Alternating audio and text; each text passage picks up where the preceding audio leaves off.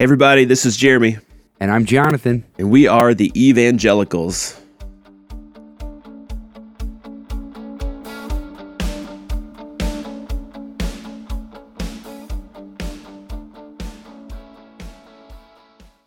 And this is episode 11, and it is the year 2019. Yeah, Happy New Year, everybody. Happy New Year to everyone. And Alabama is no longer the college football champions. Yeah, it was quite a night last night. It was quite a night. I think the Alabama Crimson Tide, Jeremy's Alabama Crimson Tide, did they lose by the largest margin of a Nick Saban team at Alabama? Yeah, man, just keep rubbing it in. I think that's what happened. It was just objectively stating the facts here. That's all I'm doing. Just objectively stating the facts. It's great when the facts tend to lean our way, and that's all we have to do. They definitely did not last night. First true freshman quarterback in the common bowl championship era, kind of since they've been deeming national champions not by voting, but by actually playing a game in the NCAA Division I. First time a true freshman quarterback led a team to a national title as the starter. I would have a little caveat to that.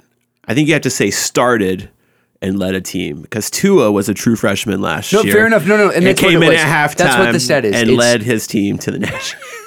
No, yeah. If you're spin it my way. If you're ever wrong about Alabama football facts, Jeremy Thompson will definitely make sure and correct you.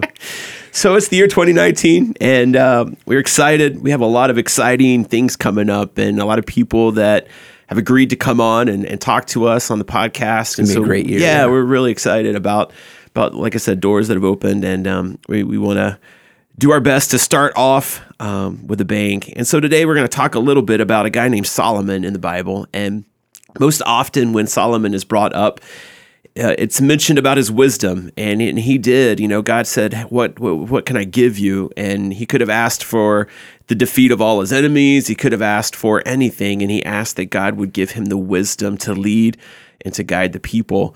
And so most often, Proverbs, the book of Proverbs, is related to Solomon. But there's a part of Solomon's story, his journey, towards the end, after he's built the temple of God that his dad, his father David, had given him the plans for. He's built the temple.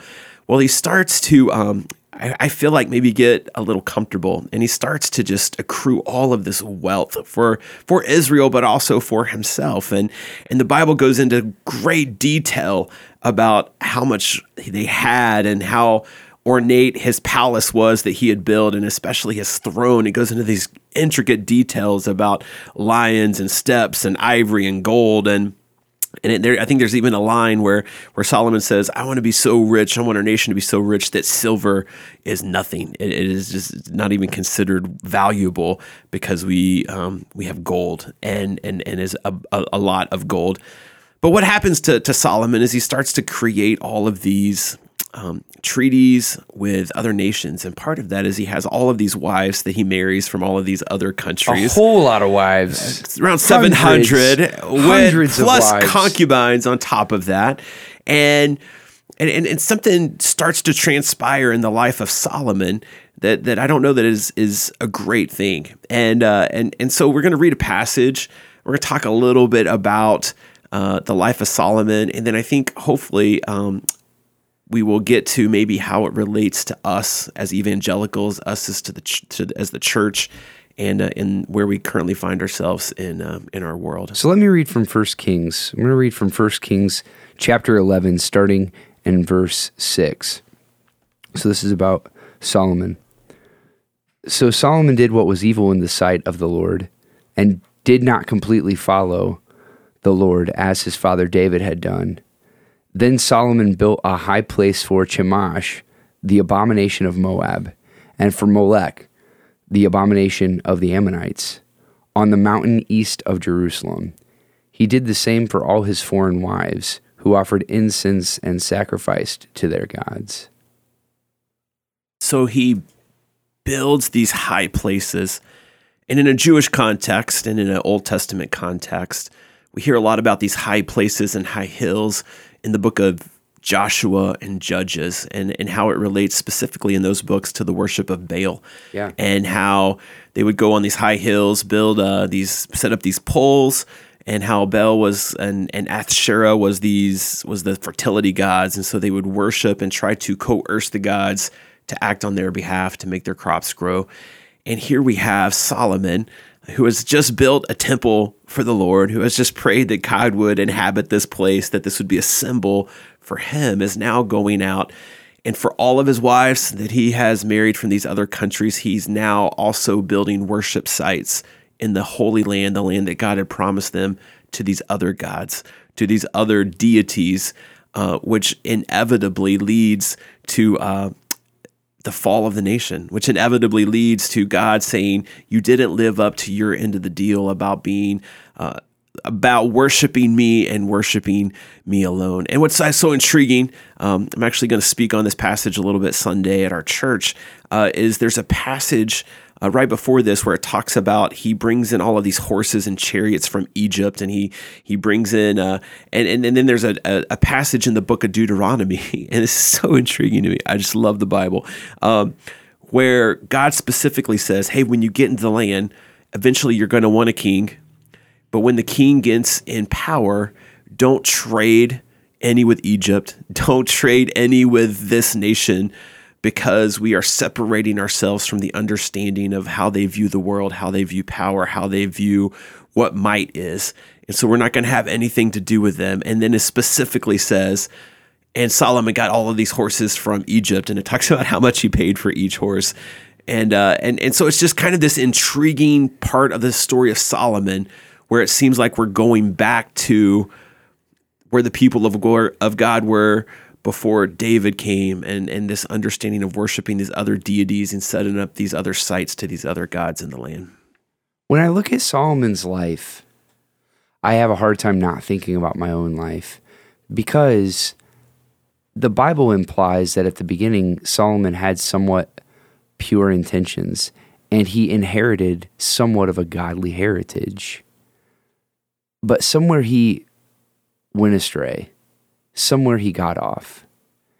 And when I think about Solomon, I think about the significance of relationships for one's spiritual well-being. Because Solomon at the beginning, he was not necessarily isolated, but he had not developed the economic international relationships that he had toward the end of being king. And the thing about relationships is there's give and take in every relationship that you have in your life. There's give and take in every relationship I have in my own life. And our relationships shape us.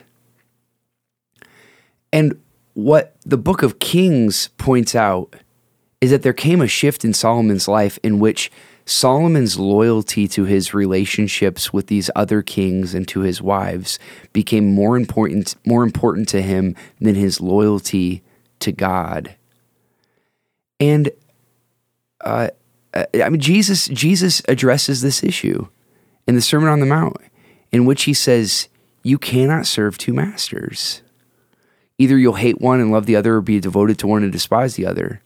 And then Jesus says you can't serve both God and mammon. Commonly translated, you can't serve both God and money. But when I look at Solomon's life, I ask myself the question, what was the point at which he stopped serving God? Because even throughout his life, there would be little moments where he would worship God, or kind of build a tribute to God, or there would be positive moments, like in all of our lives, where we go to church, or we do something ritualistic with our family, or we give some sort of alms to the poor. I don't know that any of us who become loyal to this world or become loyal to other relationships ever intentionally turn our back on God.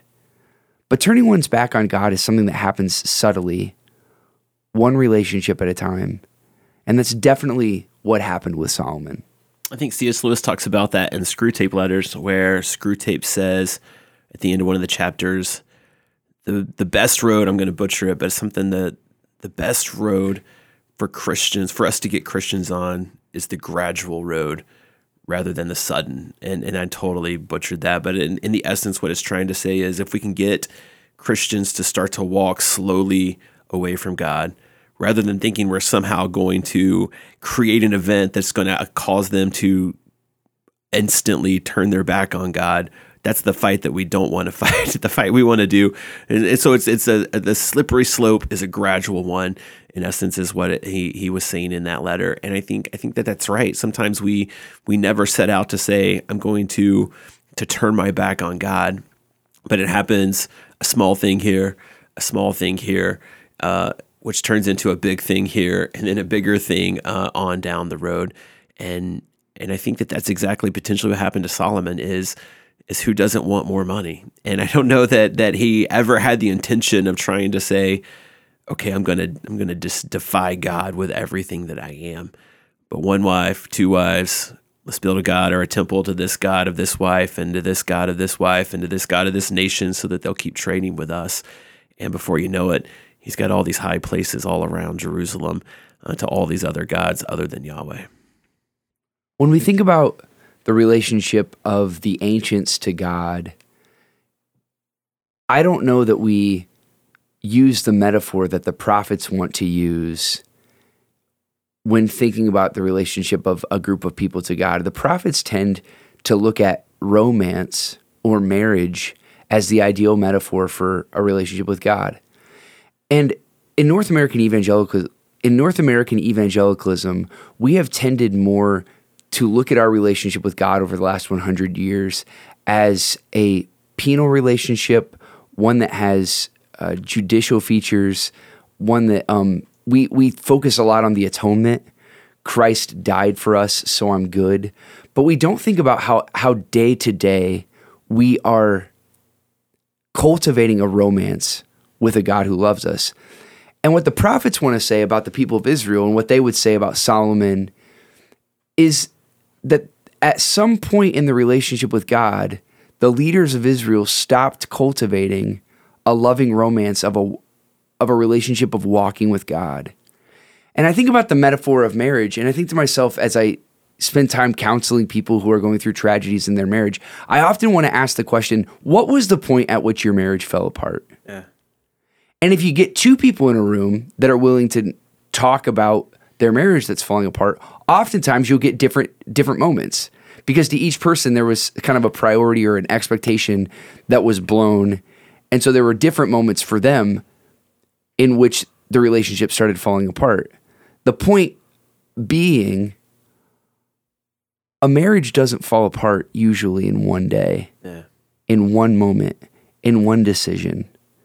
There are a lot of little moments, a lot of little decisions, a lot of little instances of not being completely truthful, a lot of little instances of harboring bitterness that over time turn into what becomes a broken marriage or a divorce.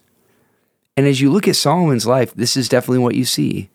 A lot of little moments of selling out to this ruler or this pagan god that really, according to the historical scribes of the Old Testament and the prophets, really resulted in the downfall of Israel and the exile. And I want to be cautious when I read these stories, because we have to be critical. I ask myself the question, who have I sold out to? Because I'm not so different than Solomon.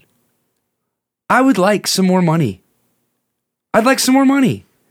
And honestly, if you'd give me the opportunity to do some things that were simple, I'd like some money. We weren't planning on talking about multi-level marketing schemes, but I think this is a really interesting phenomenon in our culture. We all want to make more money. Yep. And what's the thing that a lot of us have? Relationships.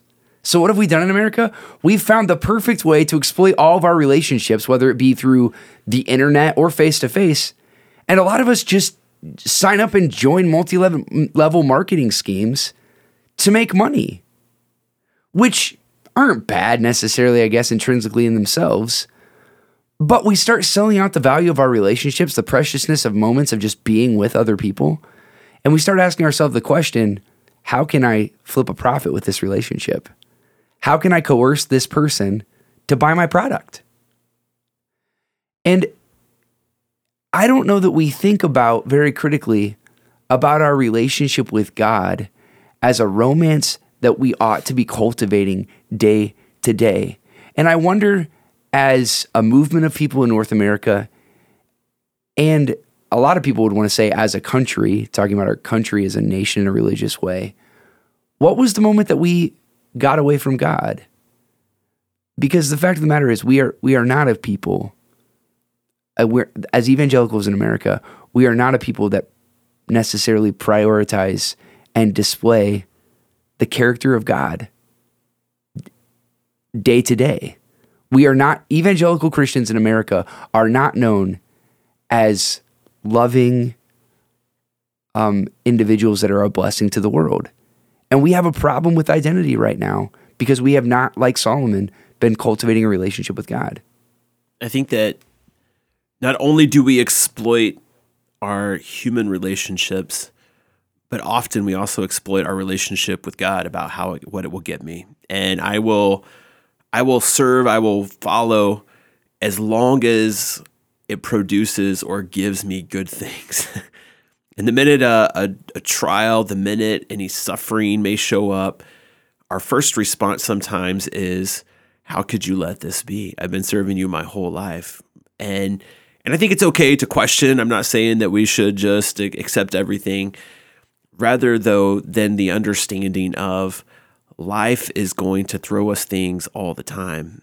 And our conviction is that God is good in the midst of it all. God is good in the midst of it all. And no matter what I find myself going through, it doesn't change the nature of who God is or where God or how God is choosing to be present in my life. And I tell people when my son was sick and was going through chemo and such, the church was just awesome. And it's funny how sometimes people will say things and they think they're being helpful and they're really not being helpful at all. And a lot of times they're just trying to even make themselves feel better about your suffering, that because if the world works different than they think, then it could mean that they would have to go through that suffering as well. So then, thank the Lord, and we were just blessed. Caleb gets better. And it was interesting. People would come up to me after that and say, man, isn't God good? Isn't God good?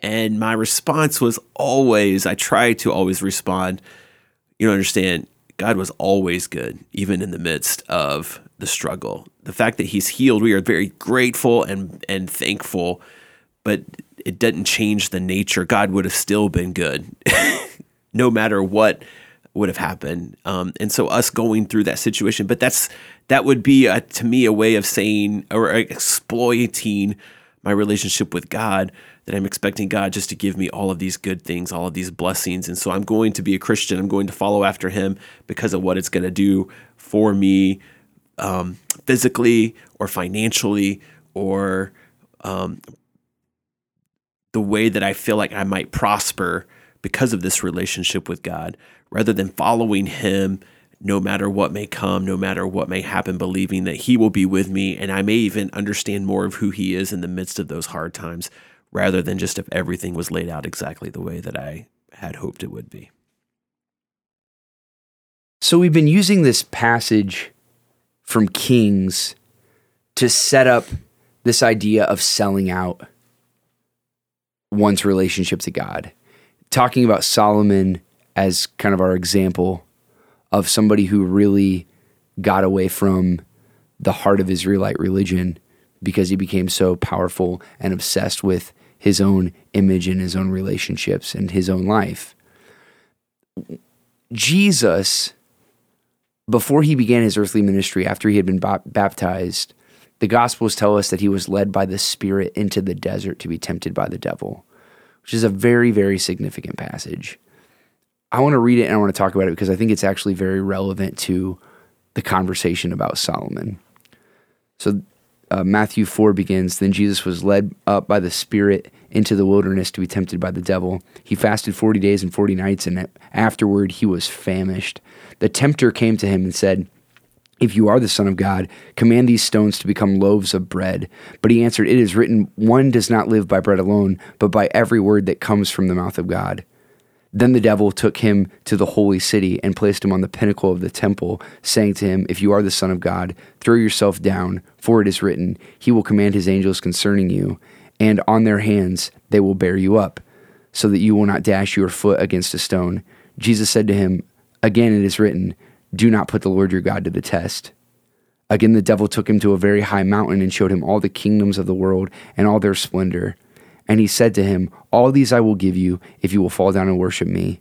Jesus said to him, "Away with you, Satan, for it is written, worship the Lord your God and serve him only." Then the devil left him, and suddenly angels came and waited on him. Jesus really serves here as a foil to Solomon. Jesus in this passage is set up as the one who does not bow down to any of the common temptations that really undid Solomon's kingdom. The temptations for power, the temptations for relevance, and temptations to impress people. I think what's interesting about all of these temptations is we read them as like, well, I've never been tempted to turn stones to bread. Yeah, right. These crazy, huge, yeah, like I've never been miraculous tempted. things. And so we think, well, I guess I'll never face that. But we read the passage that says that Jesus was tempted in every way that we were. And there seems to be this disconnect because we're like, well, I've never been tempted to do that. And so I think there's something bigger that the gospel writer is trying to get at us about how Jesus was tempted. And we so often get to just the bare necessity without understanding the bigger picture of what's actually happening in Matthew chapter 4 through these temptations. And so maybe let's take them one by one and talk about them a little bit. Yeah, I think Henry Nouwen, he talks about the first one, the temptation of bread, really for us being a temptation of relevance, one of fulfilling desires to be relevant and included in what's going on in society. And when I think about the first temptation as a worship leader, I can't help but think that we in the American church have sold out a pursuit of God and worship for relevance. I mean, if I don't lead my people in singing a song that was written in the last 10 years in my congregation, I get notes from people saying, "Hey, it'd be really awesome if we could have some relevant worship." Seriously, man. I mean, I'm not, seriously. I'm not laughing at you. I'm laughing. It's we come to worship, not to worship God. We come to worship not to fall on our faces in confession that we have strayed away from the one who loves us more than any other. We come to worship to feel good about how relevant we are in the Christian subculture of evangelicalism. And there is a great temptation, especially in the megachurch world, to be the most relevant church. Because if you've got the lights, if you've got the sound system, if you've got the band, if you've got all of the bells and whistles that the big church has, then you feel like you can keep up with them, keep up with the Joneses of worship, which is just the most opposite, antagonistic view that one could have of actual, genuine, authentic worship of a God who loves us and pursues us. And I think it's Amos. In Amos chapter 5, God says, "I despise your assemblies, away with the noise of your songs." I don't even care about that stuff. All I want from you is justice and mercy, but you're so obsessed with your productions, and it's detestable to me. And I think as people who are trying to be for the world and make a difference in the world, that relevance is something that is so tempting for sure. And I think what is so intriguing about this specific temptation is there was a Jewish myth, a Jewish understanding that when Messiah would come, that he would feed all people, that there would be no more poverty, there would be no more hunger among the people. And it goes back to this understanding that before, when they were in the wilderness, manna rained down from heaven. So there was literally, everybody had food. Nobody went hungry in the nation of Israel. And that was kind of this understanding that when Messiah would come, that would happen again.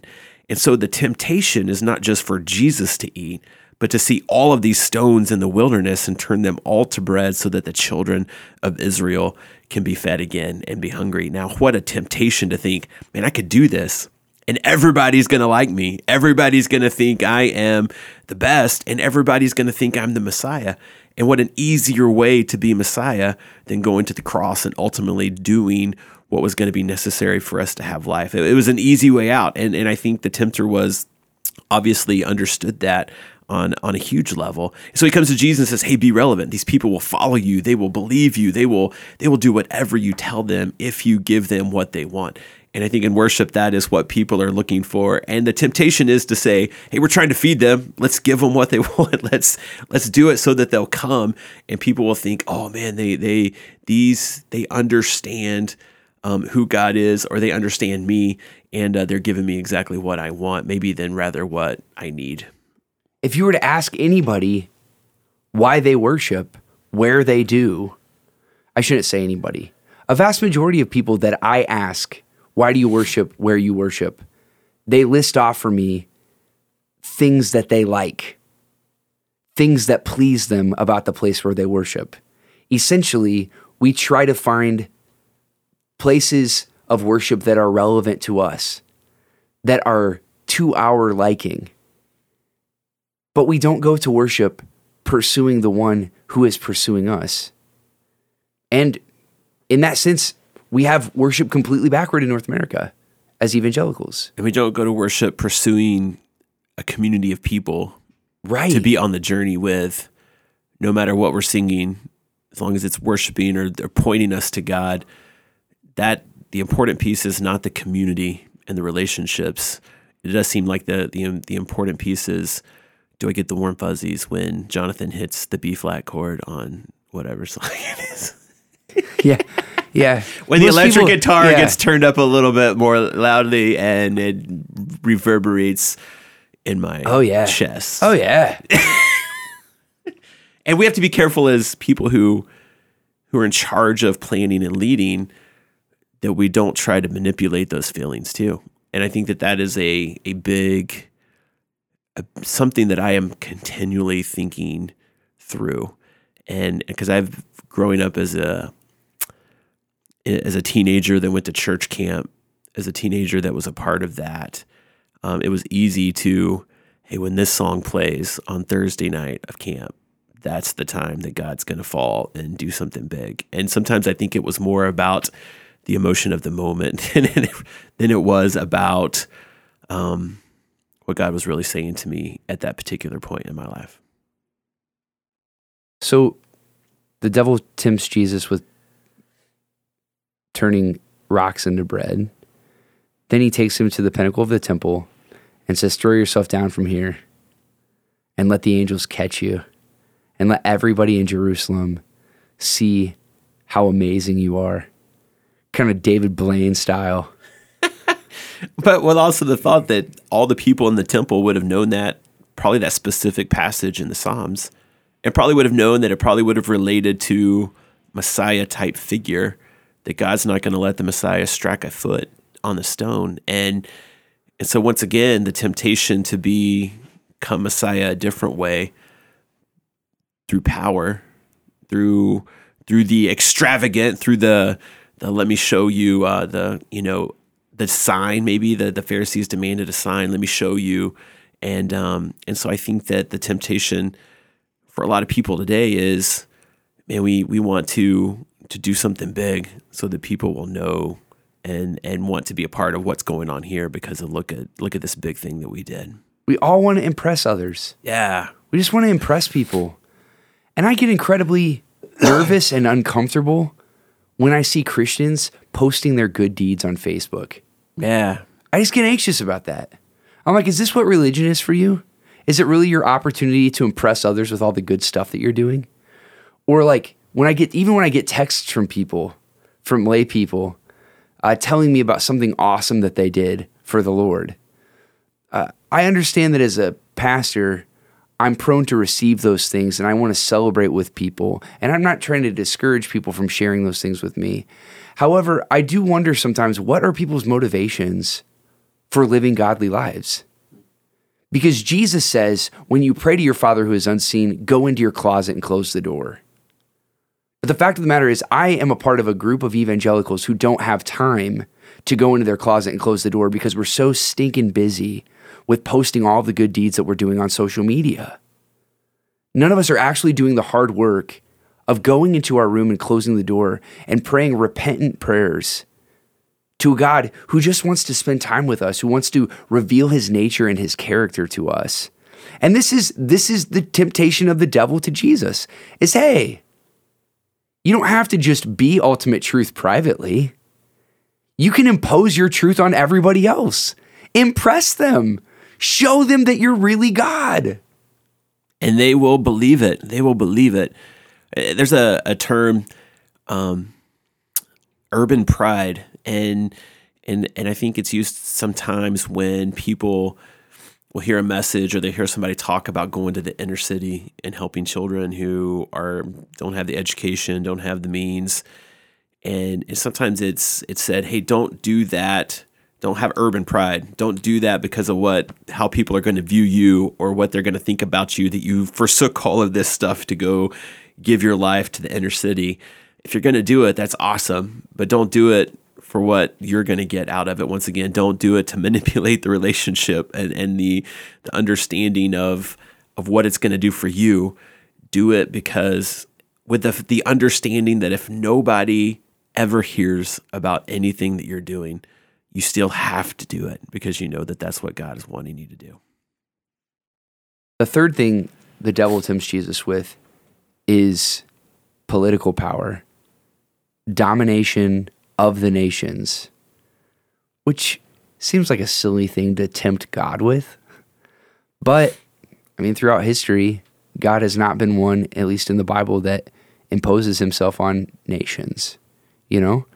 And so the devil says, if you bow down and worship me here in my domain, here on earth, as he assumed it was his, then I will make you ruler over all of the nations.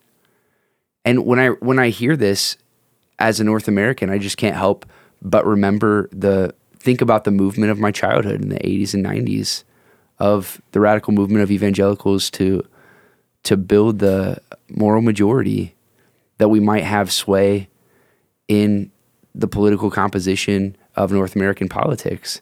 And the fact of the matter is, as evangelicals, in many senses, we have sold out to political power. I mean, we give as much money as evangelicals to lobbyists as we do to feeding children internationally. I mean, it is crazy the amount of energy that we as evangelical Christians put into a political system that proves over and over and over again to be broken and a complete joke. But for whatever reason, we want political power. We want our side to win in the secular political realm. And what an easier way for Jesus to show that he was the Messiah. If you think about what was happening at the time, the Jews wanted to be out of from under the oppression of an empire. And so if the temptation was to be, I will be the empire, and we will defeat all of the other ones, and people will look to me. Because this is what the Jewish people wanted all along, was to defeat the Romans. And here it seems the tempter is offering that to Jesus pretty easy. And yeah, I think that what I'm really concerned about is when we, for lack of a better term, there probably is a better one, but when we jump in bed with a specific political ideology or opinion in either side, all sides, whatever, what tends to happen is whatever that branch or that power says or believes, we either have to jump on board with that, whether it goes against who we believe God's calling us to be, or we have to go against it. And it's so much harder to stand against when we feel like they have done so much for us. And so I feel like sometimes, case in point, we see a lot of evangelical leaders these days bending or smoothing over things that when we look at the scripture would be a big deal. And to take it back to Solomon, in Deuteronomy, it says, hey, don't do this with the Egyptians. Seemed pretty cut and dry. Solomon made some covenant or some treaty or some relationship with that people. He struck a deal, Jeremy. Which caused him to then say, well, I'm going to get my horses from those people, or, I'm going to make a deal with those people. And we may have talked about it before on the podcast, or I talked about somebody else, that it's interesting that when a former president had an affair, the outrage that came from the evangelical church, and then now we have somebody who has had openly multiple situations that we would call very scandalous or very inappropriate as Christians, and somehow, well, I don't need this guy to be. He's not my pastor in chief. He's my commander in chief, and so it's just. And I'm not saying one's right or the other. Don't hear what I'm not saying, but it seems like in one instance we were out very, very adamant that this was wrong. And in another instance, because we want the benefit of what we believe to be this mutual relationship, somehow those things seem to fade away. But he's driving the bus to get done the things that I think need to be done in Jesus' name. So I'm willing to overlook. I'm willing to overlook standards of morality. I'm willing to overlook things that are happening under the table because my agenda is getting done. And this is exactly the situation with Solomon. I mean, we read the history of Solomon that is not written very generously because the writers of Kings are wanting to say to us, hey, this guy turned his back on God, and this was the beginning of the downfall of the nation of Israel. This is the beginning of the exile, was compromising on little things. But I don't know that we're self-critical of ourselves as we read these stories of Solomon. But I wonder what Solomon would say to us today if he could come back and speak to us, if he could come back from the dead, seeing what happened to the people of Israel. I wonder what his perspective would be on our current situation as evangelicals and even as Americans. I have a feeling we wouldn't want to hear, and I have a feeling that we wouldn't hear, because I feel like the OT prophets tell us exactly what Solomon potentially would say to us. Isn't this what Jesus says to the man who dies? Remember the parable that Jesus tells of the rich man and Lazarus? Mm-hmm. And the rich man says, to Lazarus, go back and tell my brothers who are still living to change the way that they're living. And I think the voice in the story says, even if someone would rise from the dead and come to them, they would not listen because they have Moses and the prophets, and they didn't listen even to them. Yes, I love that. Because to me, what that says, in even a bigger context, is to say Jesus is only doing what Moses and the prophets had tried to tell you to do before. And now we see it in flesh, but the message that Jesus is preaching is no different than the message has been from the beginning. I don't feel like this has been our most positive conversation that we've had. I mean, emotionally, I'm kind of in a place of sadness right now, just as I don't know that I thought emotionally I would go to the place that we have in this conversation as we laid it out before getting on the mics. And maybe we've done a little bit too much bashing of our own people today. Maybe we're looking too negatively. I mean, it's hard not to look negatively at yourself and critically at yourself when you read the prophets and when you read the book of Kings and when you read the temptation of Jesus. So, I mean, I don't think we've been untrue to the character of Scripture today, but maybe you could give us something to just walk away with, to think about, to ponder, maybe even to pray as we live into these days in the milieu, the situations that we find ourselves in. Let's see if we can really bring this back full circle. So, a football team I really like lost the national championship. You're hilarious. And the first thing I thought about when I woke up this morning was, which piece of Alabama gear am I going to wear today?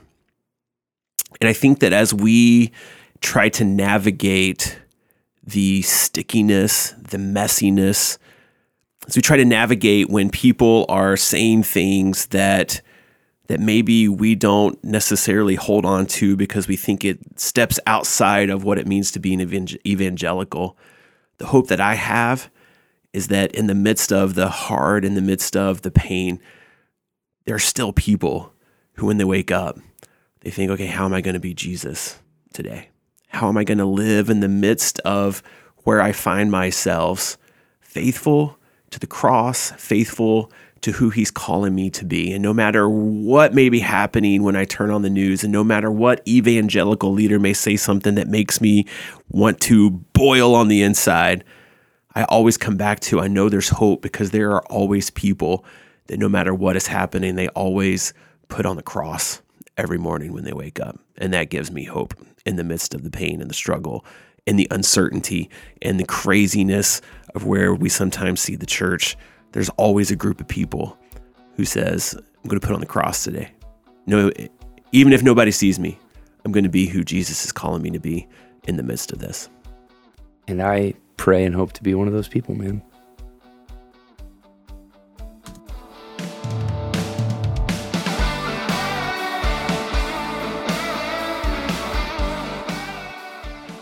The Evangelicals podcast is recorded at Lima Community Church of the Nazarene in Lima, Ohio.